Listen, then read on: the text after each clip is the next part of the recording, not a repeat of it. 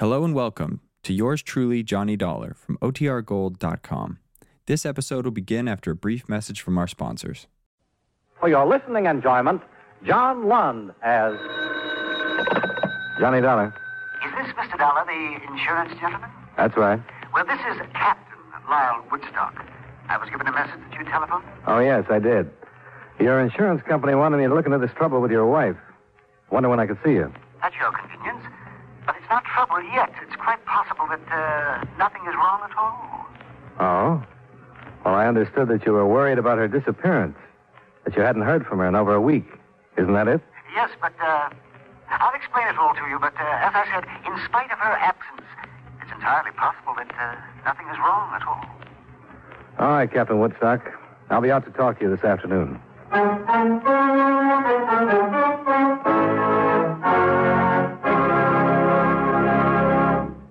While we take a breather from our program, I'd like to ask you a question. Do you know who Uncle Sam's lawyer is? If your answer is the Attorney General, you're absolutely right. But being legal advisor to the President and other governmental agencies is only part of his job. His main task is running the Department of Justice, which makes sure that the laws passed by Congress are carried out and that lawyers are available when the government must be represented in court. Let me give you an example. Suppose there is some question concerning the amount or kind of tax you should pay, or suppose you and the government don't agree as to which of you owns certain land. That's when the Department of Justice steps in to represent the government side of the case. If anyone is brought to trial for counterfeiting, smuggling, gold hoarding, or passport forging, the Department of Justice prosecutes the case. It also handles all matters dealing with legal immigration. And all of this activity is the responsibility of an important member of the President's cabinet, the Attorney General. Just as it is the duty of the United States government to protect each and every one of you, it is the duty of the Attorney General to protect the government of the United States.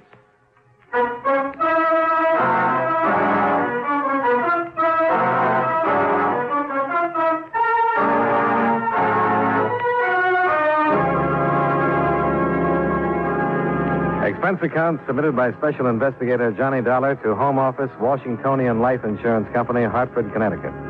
The following is an accounting of expenditures during my investigation of the Celia Woodstock matter.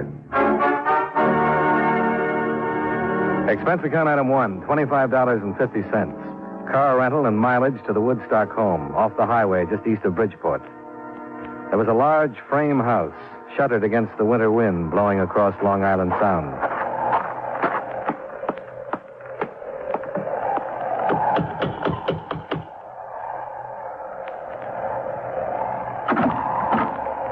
Captain Lyle Woodstock, please. Yes? You are Mr. Dollar? That's right. Come inside. Thanks. I am Captain Woodstock. It was nice of you to come out. Nasty wind, isn't it? Yeah, it wasn't blowing like this in Hartford. Quite often windy here on the Sound. I'm afraid you'll have to leave your coat here. Oh, that's all right. I discharged the servants, all of them. Couldn't stomach their attitude since Celia's departure. Come along.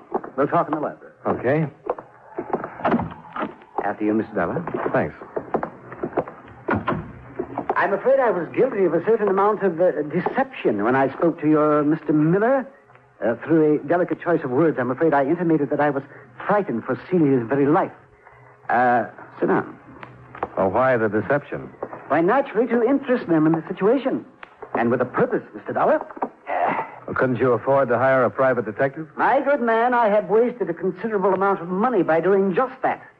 It was from the stumbling idiot of a detective that I received the news of Celia's disappearance. He was following her? He had been for a month, until he lost her. I had entertained certain suspicions about Celia. What's this investigator's name? Slater. Mr. David Slater. He was recommended as the best in Bridgeport. Considering his dismal failure, you surely understand why I felt it necessary to turn to someone else. My insurance company struck me as a wise choice, since there is a large policy on her life. All right, I'll talk to this Slater. Now, will you give me everything you can on your wife? Description, so on? Yes, of course. They're on the table. I brought out a few photos.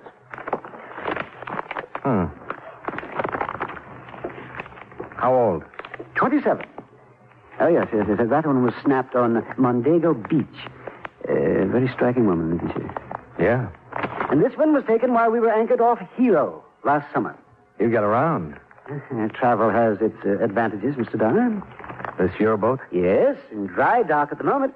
As a matter of fact, I met Celia when I put into Las Cruces instead of Acapulco. And it seemed that she, too, wanted to travel. Where do you think she's traveling now? I haven't the faintest idea. As I started to tell you, I'd been troubled by certain suspicions. She was seeing entirely too much of a young doctor in Bridgeport. His name is Masterson.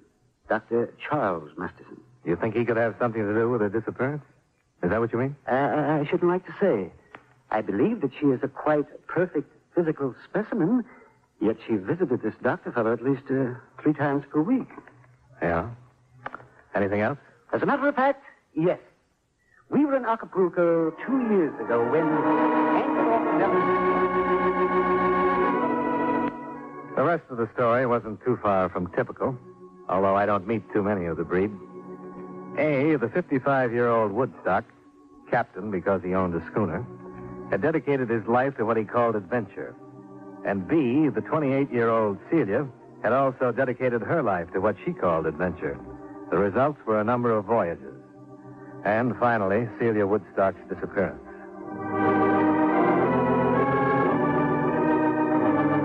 I found the private investigator David Slater in a conservatively crummy suite of offices on Front Street in Bridgeport.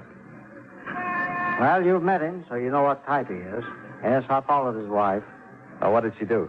Got a report on every move she made for months. You want to see it? Not if you remember the highlights.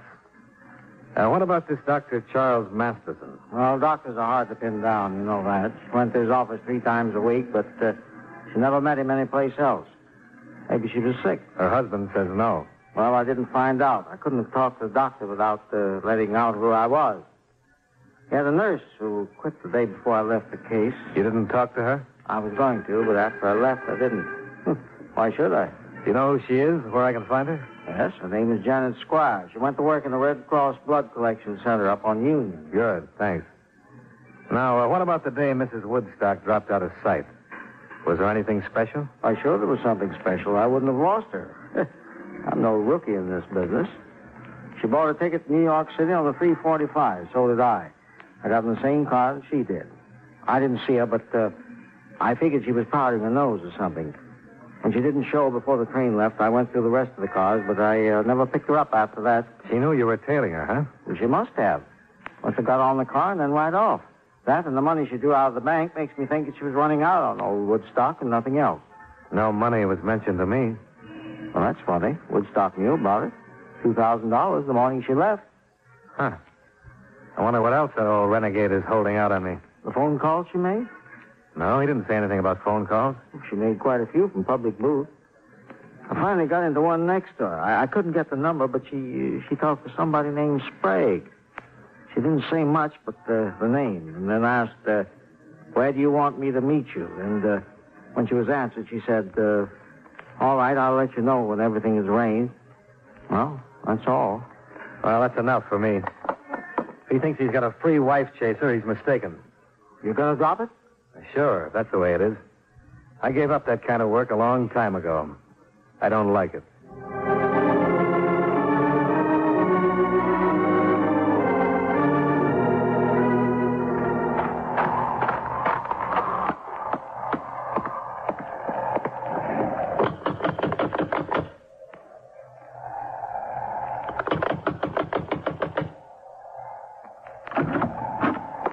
It's Dollar, Captain. Get in and close the door. What's this? Where's Woodstock? Close the door. If you do anything else, I'll kill you. Where's Woodstock? He's gone. Now walk backwards. Down the hall. Why? Go on or I'll shoot.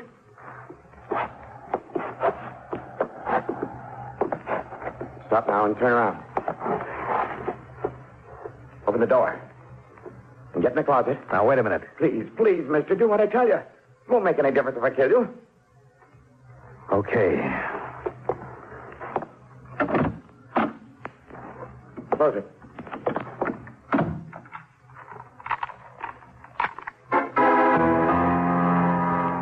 When I heard the front door slam, I started kicking my way out. The paneling was heavy, and it cost me a torn trouser leg and a scraped shin before I made it.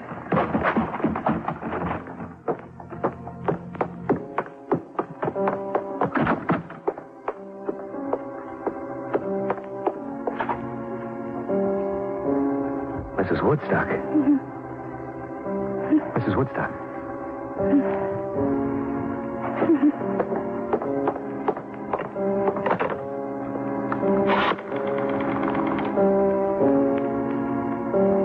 Hello. Hello, operator. Hello.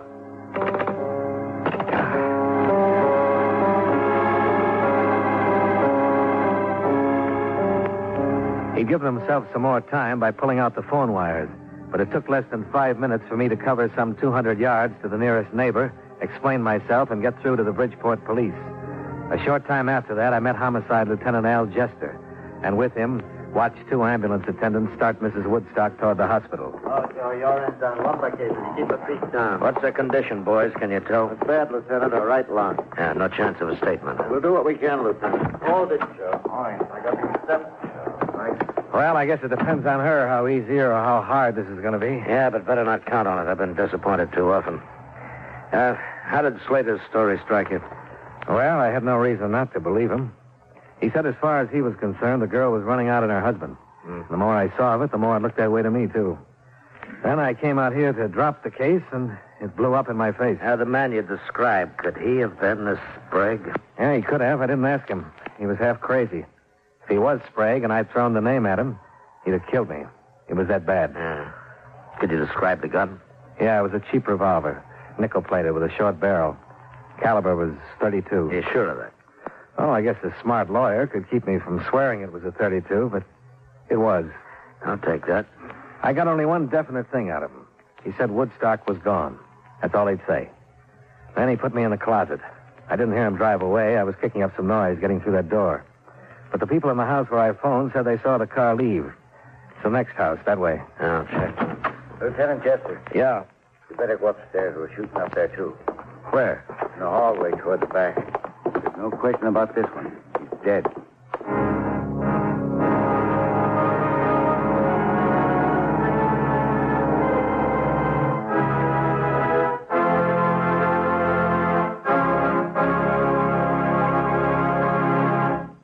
You know, many great men have attained the highest office in our land, the presidency of the United States. Can you guess the name of this man? As a statesman, he showed great strength. He was a defender of religious liberty and continually attempted to strengthen the national unity of the state. He influenced the writing of our Constitution, and with Alexander Hamilton and John Jay, wrote the famous Federalist Papers, considered one of the best analyses of the Constitution. He ran for the first United States Senate, but was defeated. Then he served an 8-year term as representative from Virginia. During the War of 1812, when the British attacked Washington, D.C., he and his wife were forced to flee for their lives. If you don't have his name by now, here's one more clue. During his administration, Louisiana and Indiana joined the Union. Who was he? James Madison, 4th President of the United States. His life is part of your American heritage. And now, with our star, John Lund, we bring you the second act of Yours Truly, Johnny Dollar.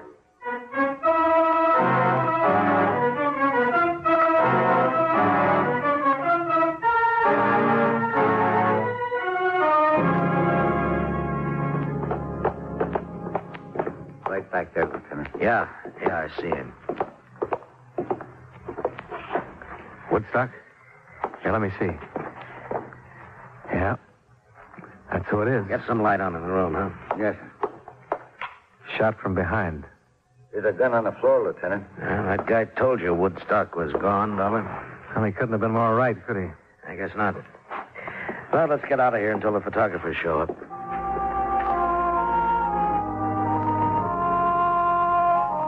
By the end of that first day, the description of the man I'd tangled with had been broadcast, along with a possible description of the car he was driving. Celia Woodstock hadn't died, but she hadn't regained consciousness either. I took a hotel room in Bridgeport that night where I'd be called if and when anything happened. Nothing did. The next morning, I went to the Red Cross Blood Collection Center to talk with a nurse who had recently resigned from the office of Celia Woodstock's friend and/or doctor. Mr. Clark and Mr. Gibson, please. Yes, ma'am. Yes, yes, please. I'd come in with my mind tossing motives for murder around. Motives of personal greed and selfishness and hate. And it was almost a shock to suddenly face a segment of this country, citizens, old ones, young ones, men and women, quietly going about the business of helping the best way they knew how. I stayed to give my own blood after Janet Squire talked with me, and I knew it would go out of the center in the best of company. You can go in here, Mr. Dollar. Thanks. I'm sorry to bother you, Miss Squire, but I was told you were in Dr. Charles Masterson's office until a short time ago. Yes, that's right. I'm working with the police on a case. I'd like to learn as much as I can about Mrs. Woodstock. Well, I'm afraid I know very little. She was a patient of Dr. Masterson's, but other than that, I know nothing. Her husband seemed to have the idea that she might be more than just a patient. That there might have been romantic interest between them? Yeah. Was there? Not that I know of. I make it a point to do very little prying into other people's affairs, Mr. Dollar. Sometimes I wish I could. Do you know anything about anyone named Sprague? Sprague? No, I'm afraid I don't. I'm sorry. So am I. I hope the results are better when you start working on me. A telephone check with Lieutenant Jester about an hour later added nothing. He'd been in communication with Mexican authorities, but they were unable to come up with any leads on Celia Woodstock or even any proof that she'd been in the Acapulco vicinity 2 years ago when Woodstock told me he had married her. Homicide men were searching the captain's schooner, and they were still working on the name Sprague. I played my last card and went to see Dr. Masterson. And I was shocked when I read about it. It's tragic. But, Mr. Dollar, I'm sure you realize why my name mustn't be dragged into this. It won't be if it doesn't belong there, Doctor. Why, there was absolutely no basis for his suspicion. Whatever made him say anything like that? He had a detective following her. He had an idea that she came to your office too often. And why didn't he talk to her? He did. She said something about a sinus condition and heat treatments. That's precisely the truth. I resent your attitude, Mr. Dollar. Well, that puts us on a par. Your attitude doesn't set so well with me. Keeping your name out of this case isn't as important as clearing it up, no matter what you think. But I know nothing about it. Well, you must have talked to the woman. As often as she was here, you must have become fairly well acquainted. Well, no better acquainted than with most of my patients. I don't ask for any more. What did she talk about? Why, the conversations were unimportant. She talked about her travels. They'd come here from Florida to have some work done on their yacht. Did she talk about her husband? Yes, occasionally. General things. Never anything about unhappiness? About leaving him? No. They were planning on a trip to South America in a few months. Dr. Masterson, did she ever mention anyone named Sprague? Sprague? Well, this is one of the strangest things that's happened to me in a long time. Why? Well, the last visit Mrs. Woodstock made, in the afternoon, about a week ago, someone telephoned and asked for a Mrs. Emile Sprague. My nurse and receptionist called in and asked if Mrs. Sprague could answer the phone. Was the nurse Miss Squire? No, she had just left me. It was Miss Hall, who didn't know my patients by name. But when Mrs. Woodstock heard the name Sprague, she went into hysterics. I gave her a sedative. When she was calmed, I wanted to ask about what had happened, but, well, I didn't. There was something about her that begged me not to. I decided to wait until she came back, but she never did. Well, so it's Emil Sprague now. I'm sorry I was hesitant, Mr. Dollar.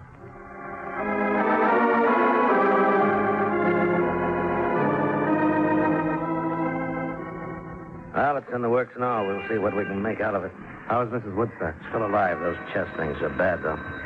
Here's how the shooting stacks up so far. She was wounded by 38 caliber slugs. The husband was killed by 32s. So if you were right on your gun description, the man you ran into killed the husband. Now, what does that leave us? Woodstock killing his wife? Well, he was shot from behind while he was going into the upstairs room, apparently chased up there. He had a gun in his hand that he dropped when he was hit. That was the gun we found on the floor, the 38 caliber. Ballistics hasn't run any comparison tests yet. No, not yet. I'll let you know as soon as we get a report. Close to 12 that night, the lieutenant phoned me that Mrs. Woodstock was finally responding to treatment and would likely live. I was at the hospital at 12:30. But it wasn't until almost 3 that Lieutenant Jester and I were told that Mrs. Woodstock was conscious and able to answer questions.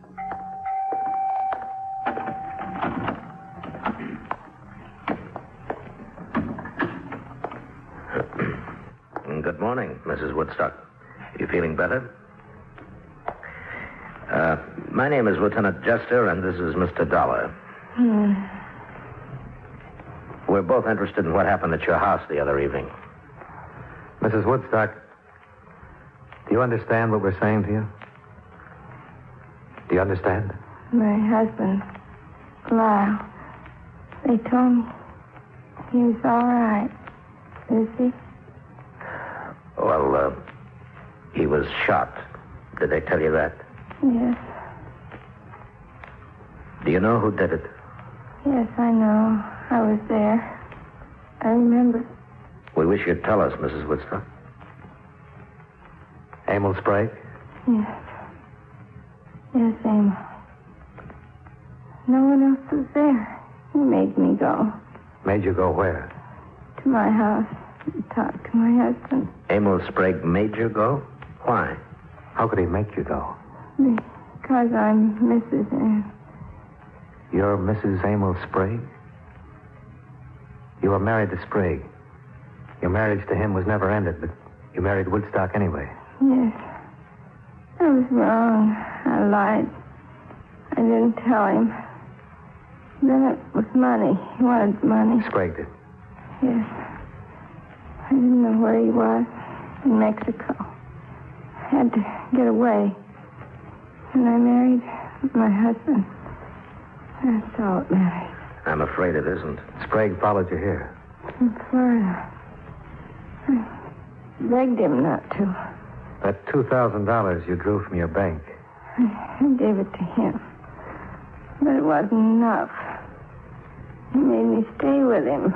He made me go with him for more money. And my husband, I tried to make him understand. He wouldn't. He blamed me, called me things. Went to the drawer. Why didn't he shoot Emil? Did it me? Are you sure of that? Woodstock shot you?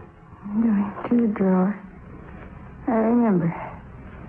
Turning around with a gun. That's all. Huh. Do you know where Sprague would go? Back to Florida.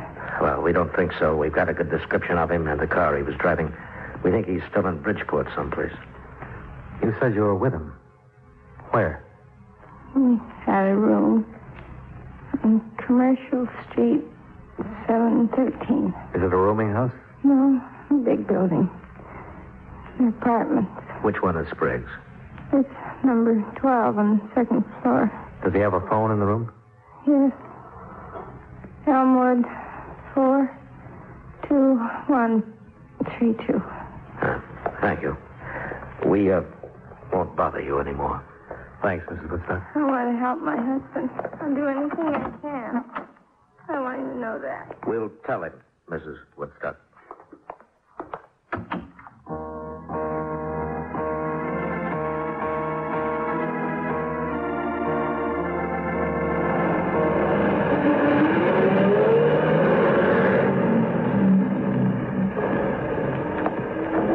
Lieutenant. The men should be set at the back of the building. All right, Sergeant. You'll go in with me. It's that corner room up there. There's a door to another room right across from his, so we want to keep him from firing if we can. All right, let's go across. Good luck.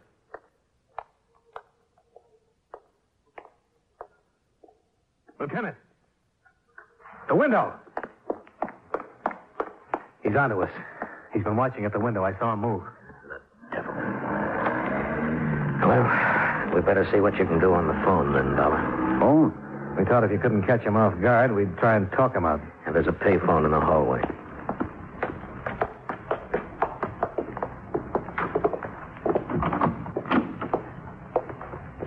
His room's just to the right at the top of the stairs there.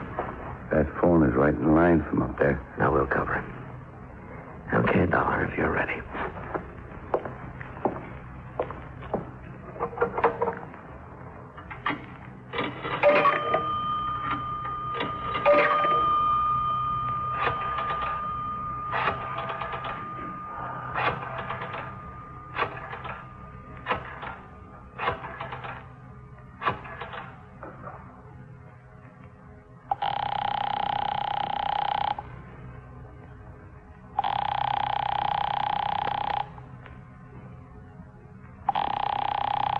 He won't answer. It's ringing. I didn't hear it upstairs. He'll do something with it.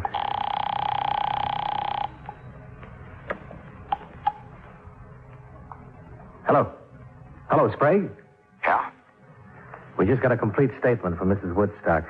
Your blackmail, the works. She's alive? Yeah, she's going to make it. I thought she was dead. I saw her fall. I killed him because I thought she was dead. If I'd have known, I wouldn't have killed him. I should have found out. You should have done a lot of things. What we want you to do right now is give yourself up without any trouble. Every door in the building is covered by police. We want you to come out of your room and down the stairs with your hands out where we can see them. Do you understand that? Are you listening to me? Come on, Sprague. Come on out and make it easy The stairs. Look out! Down, Dollar! Stay there, Sergeant.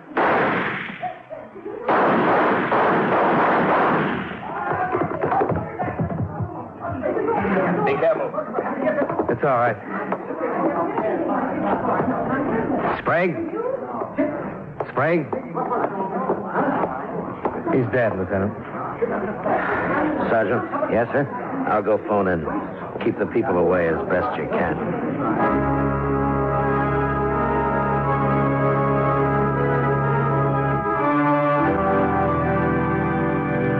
Expense account item 2, $45, miscellaneous, hotel, meals, etc.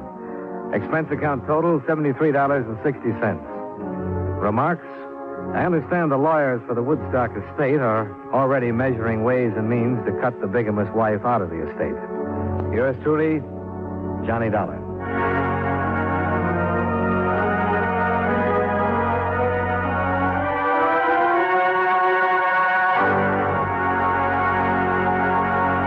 Yours truly, Johnny Dollar, stars John Lund in the title role and was written by Gil Dowd with music by Eddie Dunstetter. Featured in tonight's cast were Howard McNear, Victor Rodman, Ken Christie, Virginia Gregg, Bill Conrad, Edgar Barrier, and Jim Nusser. Yours truly, Johnny Dollar, is transcribed in Hollywood by Jaime Del Valle.